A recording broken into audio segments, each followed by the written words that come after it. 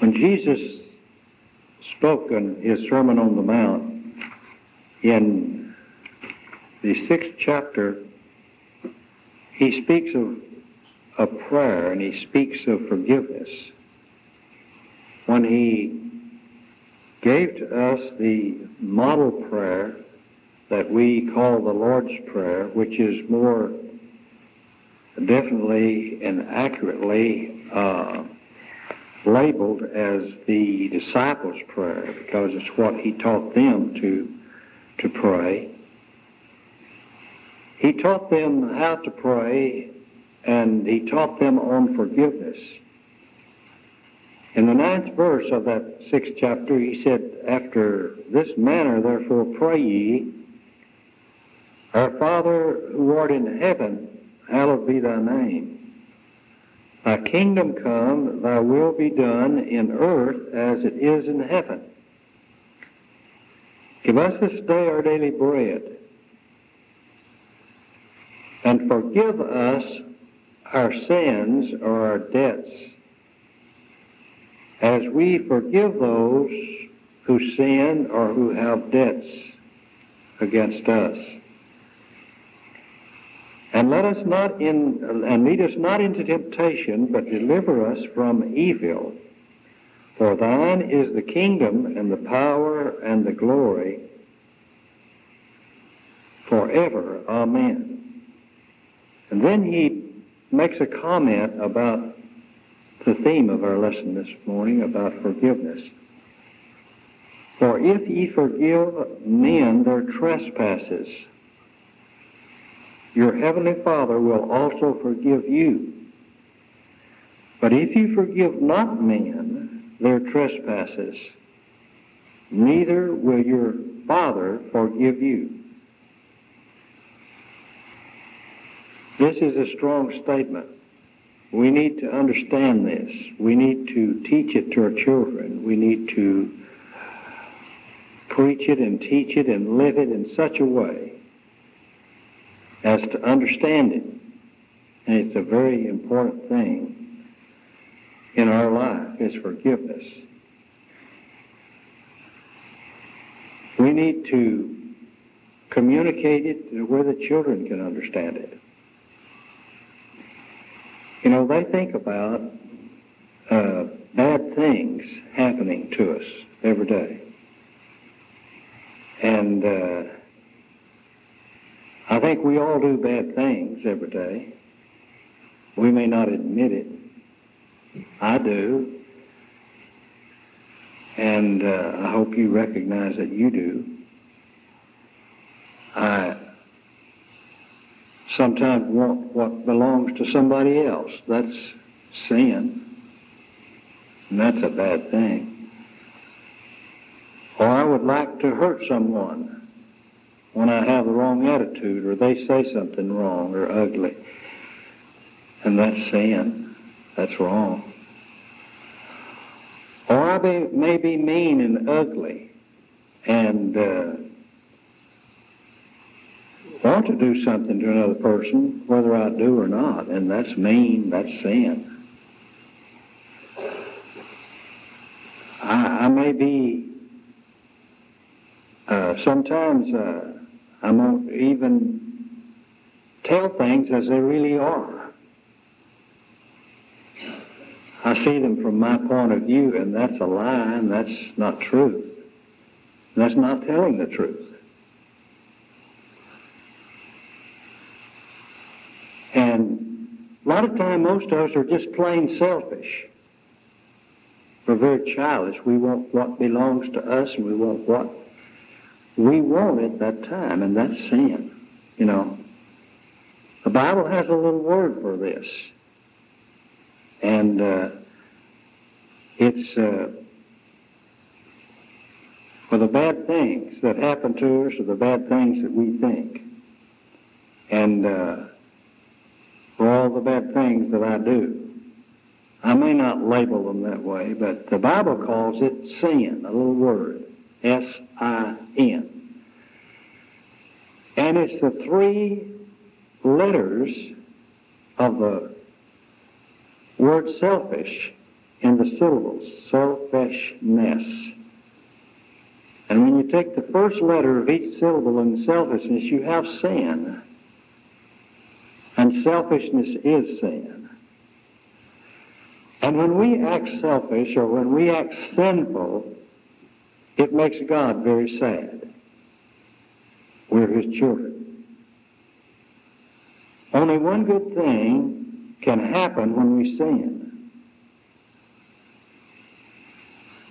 Only one good thing can happen when we sin.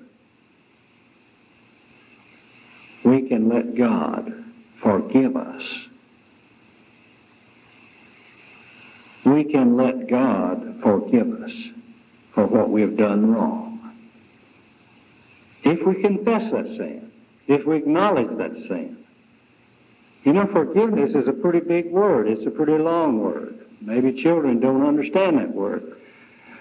Maybe adults don't understand it. It just means when we act bad and selfish, that it's wrong. And that the good thing about it, that God can forgive us if we acknowledge it. And, you know, I would like for just to use an illustration of this. If you can just think that you had an eraser and you draw on the blackboard here some lines, or you write a word and you misspell the word, or you make a mistake in any way that you can remember, that you can think about that you might make, you have an eraser and you can just erase that and you can start over again. And the eraser just wipes it away. And that's just a wonderful thought. You make crooked lines and you want to make a straight one, but you can just erase that and you can just make a straight line. And you can make an ugly picture and you could just erase that and you can just make a beautiful picture. That's what God does when He forgives us. And He erases the wrong that we have done.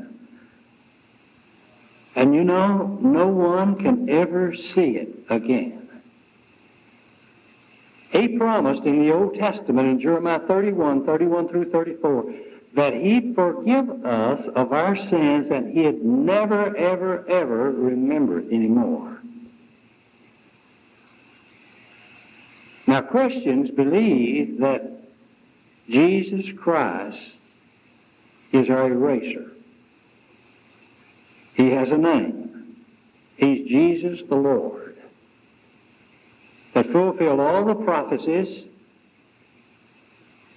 that came to flesh and looked like one of us and endured the cross and was crucified and buried and was raised, and now He becomes our eraser, our cleanser, our Savior.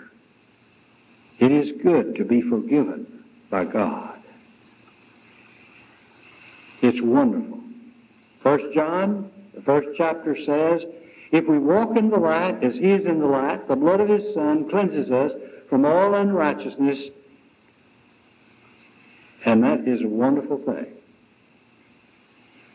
Now, if I had a flashlight up here and I had batteries in it, I could turn it on and you could see the light. But if I took the flashlight and I took the batteries out and I put a bunch of paper and a bunch of bad things in there that didn't produce the light, it wouldn't show. It would have no light. And a lot of time we put in our minds the wrong thoughts, the wrong attitude, the bad things, and you know we're not the light. We have to have the battery, and the battery is the light. Jesus said, I am the light of the world. In Him was life, and that life was the light of men. And without Him, there's not anything made that has been made. And he is the way, the truth, and the life. When our light doesn't shine for God, we may have trash inside of us. We may have bad thoughts inside of us. We may have those things that are ugly and mean, and some of the things that I just described. Just had a bad day. The light won't work unless we've got the battery, and the battery is Christ. Christ is the eraser, and he's also the light.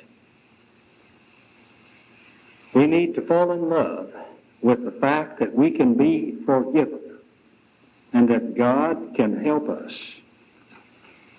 to be forgiving and be forgiven, and that we can be a light for him. One of the great things that, if you turn to the New Testament in the 8th chapter of John, the Gospel according to John, we have an example of people who treat each other in a way, a lot of time, that's unbecoming. And yet we see man working. But we see Christ working in this particular example. And we see his forgiving love and his precious blood as it reaches out. His power in the future to do for man what he's doing now, but he did for this lady what he did then. Look at that 8th chapter. Jesus went unto the Mount of Olives, and early in the morning he came again into the temple, and all the people came unto him, and he sat down and taught them. And the scribes and Pharisees brought unto him a woman taken in adultery. And when they had set her in the midst, they say unto him, Master, this woman was taken in adultery in the very act. This is sin. They knew this was sin. She knew it was sin. But they fail to see the forgiveness that God wants to give everybody who acts sinful. See, here's the religious people. They were in business teaching God's grace and mercy. They were the ones that should have been given the message that Jesus had to give when they confronted him. The main thing they didn't understand, that God doesn't want to condemn man, he wants to forgive man. He knows how wicked we are. He knows how deceptive we act. He knows how evil our thoughts are. And he made it so that we could be the kind of people that will be like he is, forgiven, clean, and holy, and acceptable. The 4th verse says, And they say unto him, Master, this woman was taken in adultery in the very act. No question about it, if that's what they said. Now, whether they were lying or not, we don't know. But let's just assume that everything is right and this is true. That's the way it was presented, and Jesus accepted them, I'm sure, for what they said. And they said, Now Moses said, in the law commanded us that such should be stoned, but what do you say about it? But see, there's some silence there. Moses also said, stone the man. If she's caught in the act, you stone the man too. Where is their purity? Where is their sincerity? Where is their trueness to the Scripture? Probably Jesus knew that. He didn't mention that. But we can certainly see it. And we can see that it's sin. And what are you going to do about it? Well, Jesus came to forgive man. God wants to forgive. The number 6 said, they said This they said, tempting him, that they might have to accuse him. Now, what were they going to accuse him? Well, it was the law that the Jews' law, scribes and Pharisees, in their court didn't have a right to kill anybody. So if he said kill her, stone her, they'd say, see, he didn't recognize the Roman law. So they were tempting him in that way.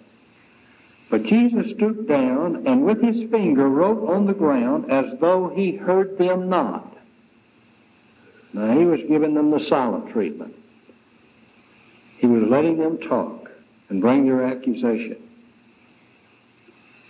So when they continued asking him, I don't know how many times they repeated it, but they asked him something, and they kept asking him, and then maybe they said, you know, what you going to do? You're not going to keep the law? Are you against the law? Are you not going to listen to what it says? Then you surely are not the Christ. He lifted up himself and said unto them, he that is without sin among you. It's like I started out. We all sin. Now we can lie and say we don't, but that's sin also. We all have the wrong attitude a lot of times. And we need forgiveness. And the person who doesn't understand he needs forgiveness is a person whom Jesus died for. He said, if there is such a person here, you let him cast a stone at her.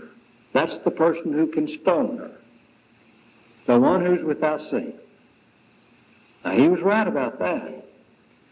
And again he stooped down and wrote on the ground. And they which heard it, being convicted by their own conscience, thank God, Jesus knows how to ask questions. And this morning the same question is asked. I've asked you, I've asked myself. How many of us don't need forgiveness? Is there any of us that doesn't need forgiveness? It's a wonderful subject then. And they went out one by one, beginning at the first, beginning at the elder, even unto the last, and Jesus was left alone, and the woman standing in the midst. And when Jesus had lifted up himself and saw none but the woman, he said unto her, Woman, where are those thine accusers? Hath no man condemned thee? Jesus said, No man, Lord. And Jesus said unto her, Neither do I condemn thee. Go and sin no more. It's understood that she had sinned, but Jesus didn't condemn her. What did he do? How can he account for this? Is he going to uphold her in that terrible act? No, he's going to forgive her. He's going to forgive her. And then when he forgives her, he doesn't remember it anymore. That's unlike we are. You know, one of the greatest stories that we have and narratives, and the longest, is in the Old Testament. And it is about forgiveness. It's also about sin. It's about a family being filled with envy and hate and jealousy and rage to the degree that these boys sold this Joseph into slavery. And some of them would have even killed him if it had not been a little compassion on the part of others. And of course God's hand was in it all. And the object of that rage was Joseph. And Joseph, you know the story, how he was sold into Egypt. and how that finally God delivered him. And yet we see that it was God all the time working this out. And he teaches a beautiful sermon on forgiveness.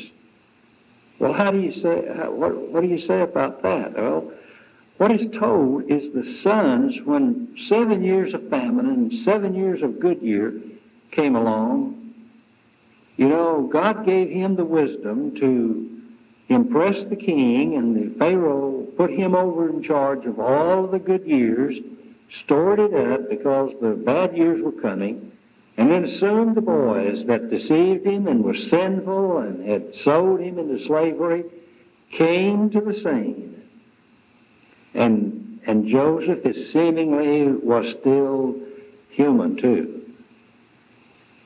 And he recognized them, they didn't recognize him.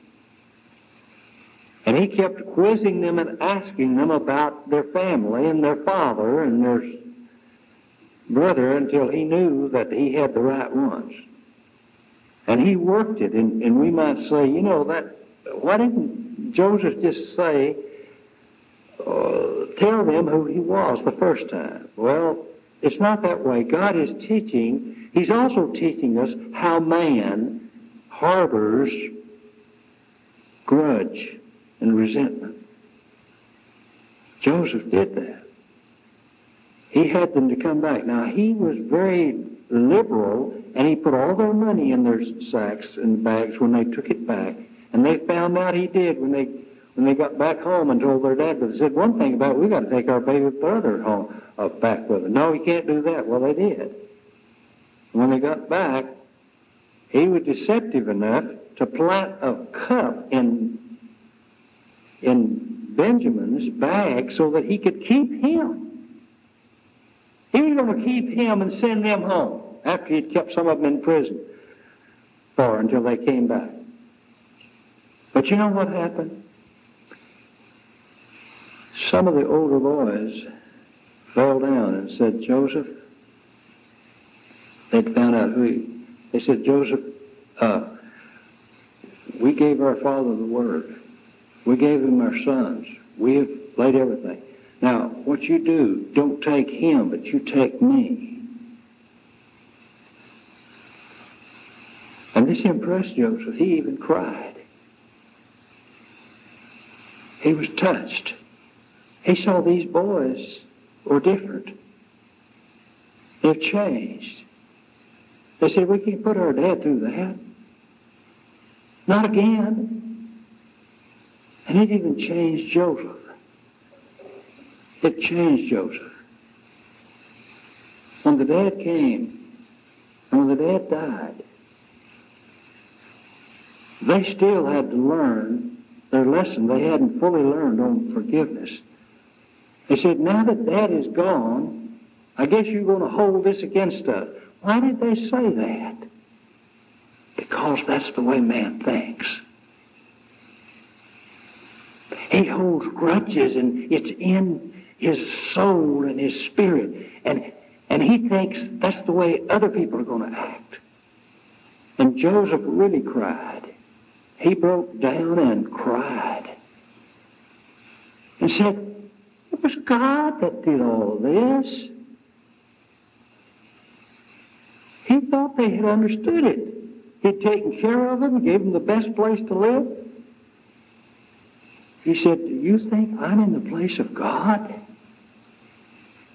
Great lesson on forgiveness. But you know, Jesus and Stephen taught us this.